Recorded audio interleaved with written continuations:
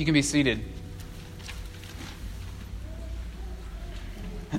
One of the things that we are intentional to do here at Christ the King is to recognize and bless the presence of our children among us.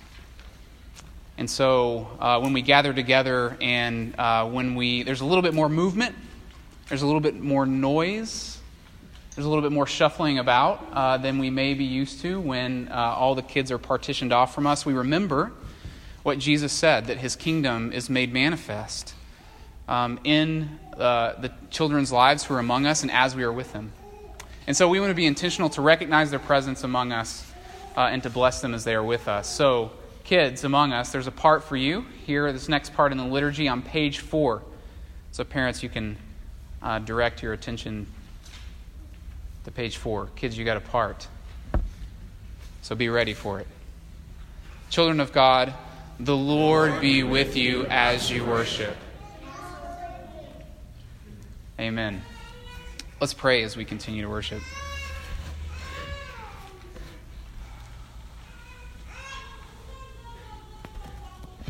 God, we thank you that you speak to us, that you haven't abandoned us to figure things out on our own, but that you are with us, and that you want to speak good news to us and invite us deeper into your life and into your presence to make us more like Jesus. So God, we offer ourselves to you, continue to offer ourselves to you now before your word, because we just want to agree with that. We want to be the kinds of people who not only hear your word, but who receive your word and who live differently because of it.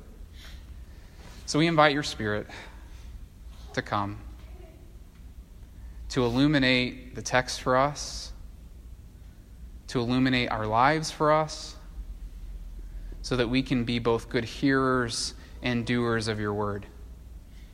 And we pray this in Jesus' name. Amen. Tonight, on this fourth Sunday of Advent, I have a question for you. The question is, what does it mean to be blessed? What does it mean to be blessed? What would it look like if someone were to call you blessed?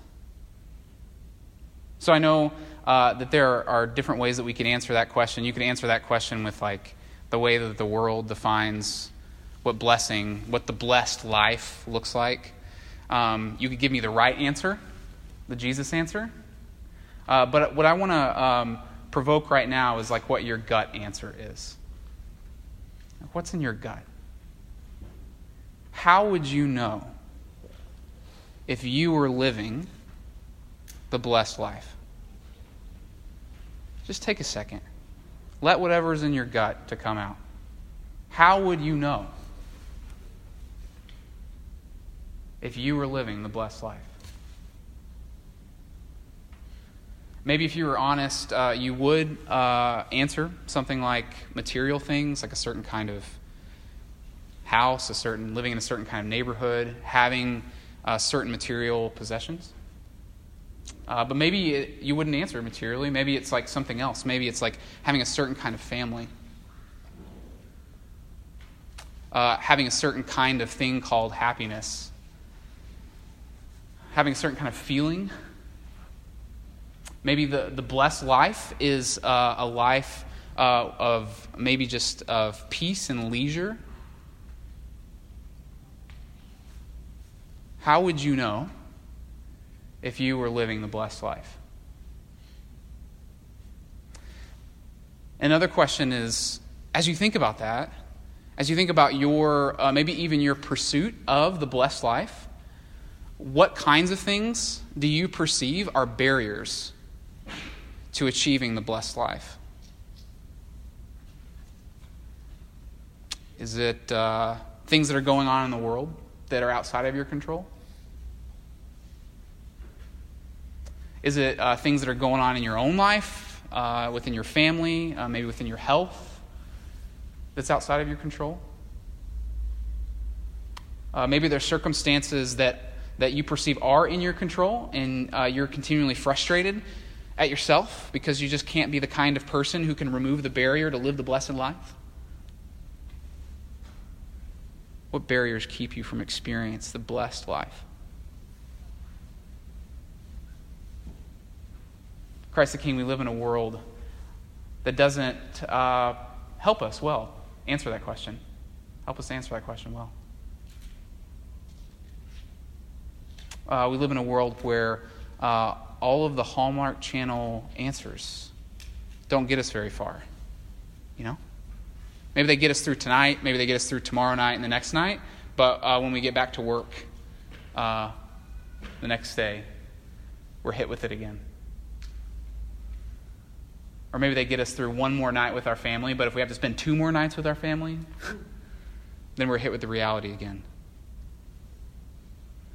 Christ the King, in this world, tonight, on the 4th Sunday of Advent, we hear the good news that Mary proclaims. The good news of the Incarnation. We hear the good news of the Incarnation that Mary proclaims, and it's this: that God is redeeming the world by becoming lowly in Christ. Mary proclaims the good news that God is redeeming the world by becoming lowly in Christ. And this revolutionary act of incarnation changes everything. This revolutionary act of incarnation changes everything. It signals a reversal. It signals a reversal of what it means to be called blessed. This is what Mary sees and proclaims to us and says yes to. Christ is redeeming the world by becoming lowly. This is a revolutionary act that changes everything. It means a reversal of what it means to call blessed. In Luke's Gospel, we read that he says in chapter 1 that in those days, Mary went with haste into the hill country. In those days. Part of what Luke is doing here is drawing our attention to the kind of situation in which God's redemption, His salvation, was breaking into the world. It wasn't just in any old time. It wasn't just when everything was going Mary's way or the Israel's way. It wasn't because someone won the lottery. It wasn't because of a promotion. It was in those days. In those days when Israel continued to exist under the foreign occupation of Rome. When Caesar was proclaimed Lord, and when he was taking a census and counting his terrain. When Quirinius was governor, when there was a constant reminder of Rome's presence, of the occupation and oppression of Rome for Israel. In those days when Herod was king, Herod, this guy who had spent riches and tons of money to build this fabulous palace. When the rich kept getting richer and the poor kept getting poorer. In those days. Luke is saying it, the way that Luke is saying it is not just for your information, but he's saying that God's redemption, God's salvation, God's inbreaking of His kingdom in the world is happening even in those days. Even in those days, Mary went with haste into the hill country after receiving what was probably terrifying news. That she, although she wasn't married, was going to be having a baby, and that this was God's doing. After receiving terrible and seemingly impossible news that she said yes to. That she said, "Let it be to me according to your word." Mary, in those days, in the midst of terrifying and impossible news that was going to move her even lower down the scale of society, to where not only was she a Jewish woman, teenage girl, but now she was a pregnant Jewish woman, teenage girl out of wedlock in a small town. Are you feeling me? In those days, after saying yes to the terrifying, impossible news, Mary went with haste into the hill country. And Mary went with haste to be with Elizabeth and Zechariah, to be with her family. A few little details here to set the scene for what's going on. Partly we might imagine this like Mary running off by herself, kind of showing up in secret, having this private conversation with Elizabeth, and then giving this little soliloquy, which is what the church has called the Magnificat. My soul magnifies the Lord. But it's probably likely that all of this was happening in public. This is a very public thing that's happening. You see, Mary, a teenage girl, would have never even gone outside the home by herself, like even to the market. Like she would always be accompanied. So it's highly unlikely that Mary would have run off in the middle of the day or the middle of the night to go 70 miles to the hill country from Nazareth through rough terrain on her own. She was probably going with a team of people. When she arrived at Zechariah's house, people knew that she was coming. And even if she didn't, it's all that more amazing that a teenage girl hiked 70 miles through rough terrain to make it to her family's house. And when she shows up, this would have been a very public thing. She wouldn't have slipped in through the back door. There would have been a big public greeting. It would have all been out there. This interaction between her and Elizabeth wouldn't have been a private conversation. It would have been a conversation that all of everyone in Zechariah's household, so we're not just talking immediate family, we're talking about like probably dozens of people who are in this household, who are all around, who would have seen what's happening. Elizabeth coming out and saying that Mary, the one who is the younger, that she is blessed. And then Mary comes in this very public thing, and she gives what was probably less like a private soliloquy, where she's kind of like waxing eloquent by the moonlight by herself, and probably more like a sermon, a public, prophetic poem given in the hearing of everyone in Zechariah's household. And so there she was, singing this poem about God's radical, liberating activity. And what Mary has to say about God's radical, liberating activity is describing what God's salvation is all about. What Mary is saying here is not an exception to what God's salvation is all about. It's actually characteristic. It's indicative of what God is bringing in the world. Luke, the gospel writer, is putting it here at the very beginning of his gospel to say everything that you're going to see coming, all of Jesus's his birth, his life, his ministry, his death, and his resurrection are all going to be unfolding this song that Mary is singing. It's all unfolding and bringing into realization God's radical liberating activity. And moreover, Mary sees that God's redeeming activity meant that she of all people is called blessed. In Mary's world, especially given her now circumstance of being this pregnant girl outside of wedlock, she was not the kind of person who would be called blessed. On the social scale of Mary's world, she was pretty close to the bottom. She was not one that people would say, when I'm living my blessed life, when I'm living my good life, I'm going to be like Mary. But Mary sees that of all people, she is called blessed. And so Mary sings that God is a powerful deliverer. He's liberator of the poor and the lowly. God is casting down the proud. And because God is acting in and through her lowly and humble place, she is blessed. Even though by all other measurements in her world, she is at the bottom. Mary sees the implications of the incarnation and says yes. We with Mary tonight are invited to see the implications of the incarnation and say yes. To say, let it be to me according to your word. And the big implication of the incarnation that Mary sees is that when God becomes flesh in Christ, this reverses the world's power to determine the blessed life. When God takes on flesh in Christ, this reverses the world's power to determine, to be the definer of what the blessed life looks like. There's a new life coming into the world that God is bringing in Christ. Everything has changed.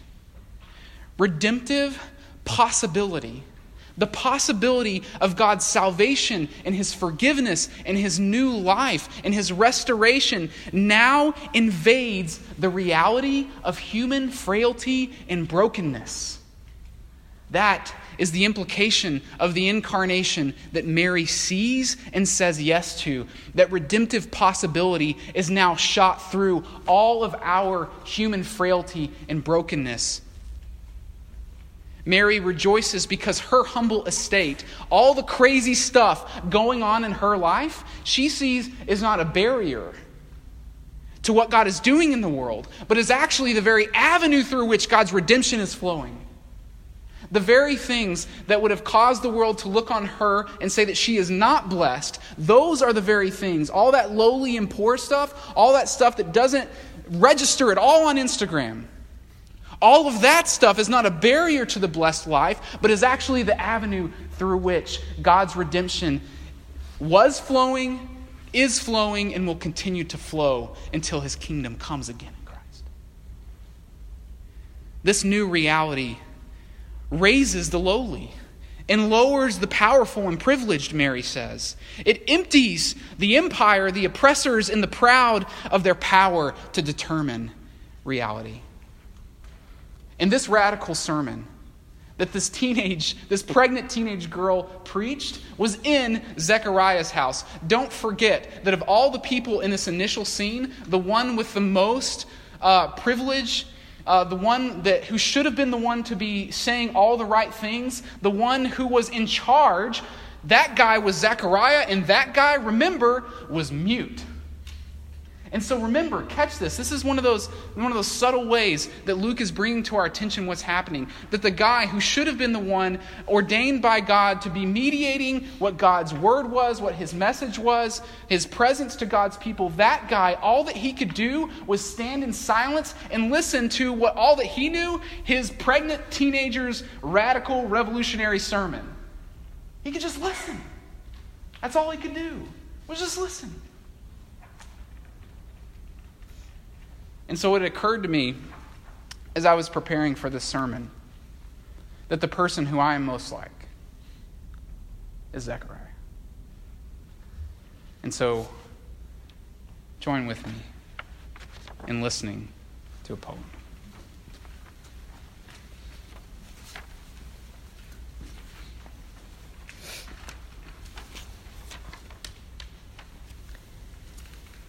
When I was very young, had I heard the news such as Gabriel's to Mary, I too would have packed my bags in a quick hurry and made my way through the hills to that Tennessee River bottomland where my favorite aunt lived.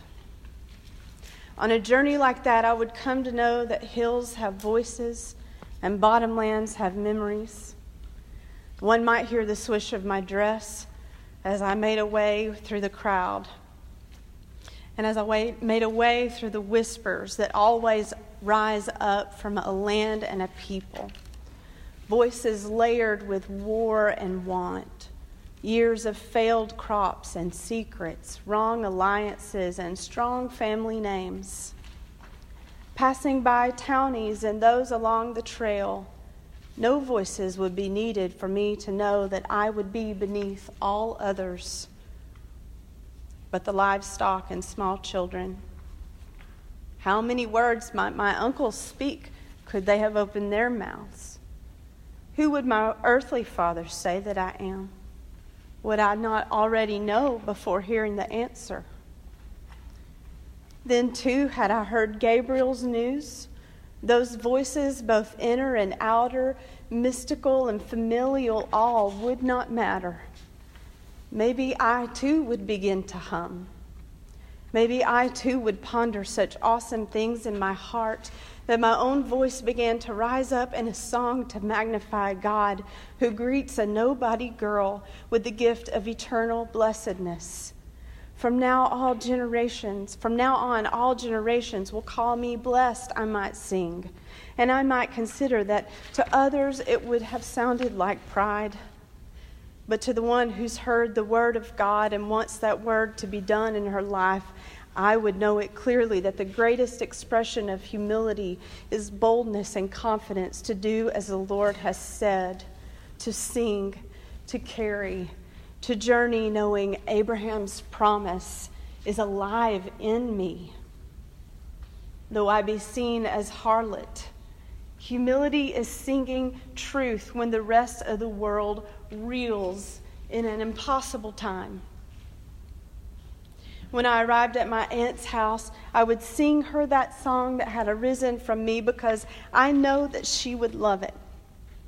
And it would echo out again and again in every tongue by smallest children, barren women and slaves, mountain people, through the bush and from gutters, through popes, saints, and reformers, queens and kings, through farmers and men in fancy suits, in literature and paintings, all the way here to this day, to this people in Fayetteville, Arkansas, now known as Christ the King. Is there not a leap within us too? Blessed is she who believed that there would be a fulfillment of what was spoken to her by the Lord. We proclaim it with Elizabeth. Listen. Born in Mary is God's word to us that we each are no longer in simile with sanitary pads, but rather God's word to us is that human beings are meant to bear his blessedness. By the Spirit, we bear the presence of God, and the bearing makes us good. It means he intended us for good, to be with him as beloved. Particularly, think of God's starting place when the reversal of kingdom powers began. Think of how he entered a female body, her very womb, and thereby called her good. The very part of me for which some may blame my hysteria, the innermost part of me that was created to crave and co-create, the very anatomy of female difference is where God made the fruition of his love begin. We are not dirty. No more. Not the egg nor the seed. Mary's was the first torn veil. Hers were the 7 sorrows yet to be lived. She was yet to see her heart walk outside of her body as a child of God. What secret works of love are born within each of us too? An ability to bear fruit like ones who've taken in growing God's seed. With the zygote's endless doubling, a lifetime of rejection reverses to an eternity of blessedness. Mary, you are indeed full of grace, for the Creator of the universe was within you. Your yes is ours too. We can believe the word spoken because we too are born of the same seed. Adam's yes, but Yahweh's more. Adam, your seed has been redeemed.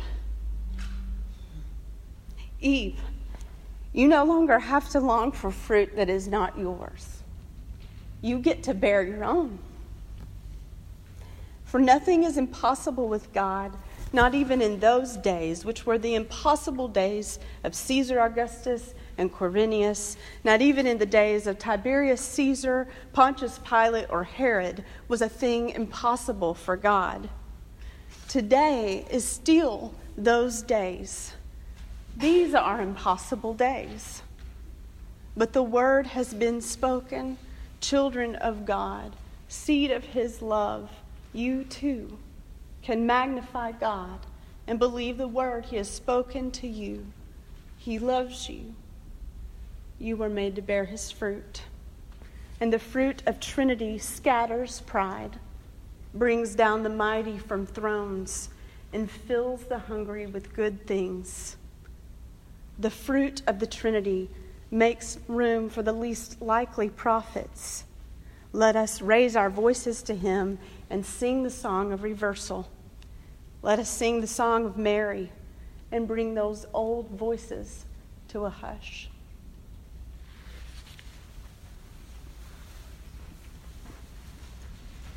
Amen. Christ the King. The invitation tonight is that we can see with Mary the implications of the incarnation, and we can say yes. The good news is that in the incarnation, God takes on lowly flesh. And among other things, that means that there is a reversal of what the blessed life is all about. God meets us, his redemption meets us right in the impossibility of our lives, in human frailty and brokenness. Tonight, we can say yes. God, in Christ, is casting down the proud and lifting up the lowly. And that's good news. I don't know how that hits you. God is casting down the proud and lifting up the lowly. And that is good news even for the proud. That's good news even for the proud like me. And it's good news because what it means is that there's a deeper truth. There's a deeper life. There's a deeper love. There's a deeper blessed life that does not come through ego, through power, through privilege, through taking it from and over others. There's a deeper blessed life that's available to us. We can rejoice. Even though these days are like those days. Even though that to rejoice that people like Mary are blessed is countercultural and nonsensical in so many ways. I mean, we could just look at the details of our life. The facts of our life. It's nonsensical to proclaim the good news that people like Mary are blessed. It does not compute in so many ways. Some of us will struggle to see. Some of us will struggle to see. Because to join with Mary in recognizing these implications will always mean seeing and living against the grain of what the world tells us is the blessed life. Living against the grain, seeing against the grain of all of the stories about what the good life and the blessed life is. Like, this is a hard thing. We will struggle to see because what we see out there is not the automatic fulfillment of this. As long as we live in between Christ's first coming and his second coming, it will always be difficult to see. But tonight we can. We can see and we can say yes. Some of us will struggle to see. Zechariah struggled to see. People like Zechariah, like me, will struggle to see. Those with worldly privilege and power will always struggle to see. If I've spent my entire life gaining status and ego by winning and jumping out ahead over others, I will struggle to see. If I live most of my life protected from my own pain and from the pain of others, I will struggle to see. That's why this is good news for the proud. Because we're acknowledging the good news that it's actually not better for us to live cut off from our pain and from the pain of others. Because this is the avenue that's not a barrier to God's redemption, but actually the very avenue through which God's redemption flows. Tonight, the point is that God's redemption is arriving in Christ. Some of us, those of us who are more like Mary, who are of humble estate, who know what it means to be in need, to hunger for God's redemption, those of us will more quickly see and say yes.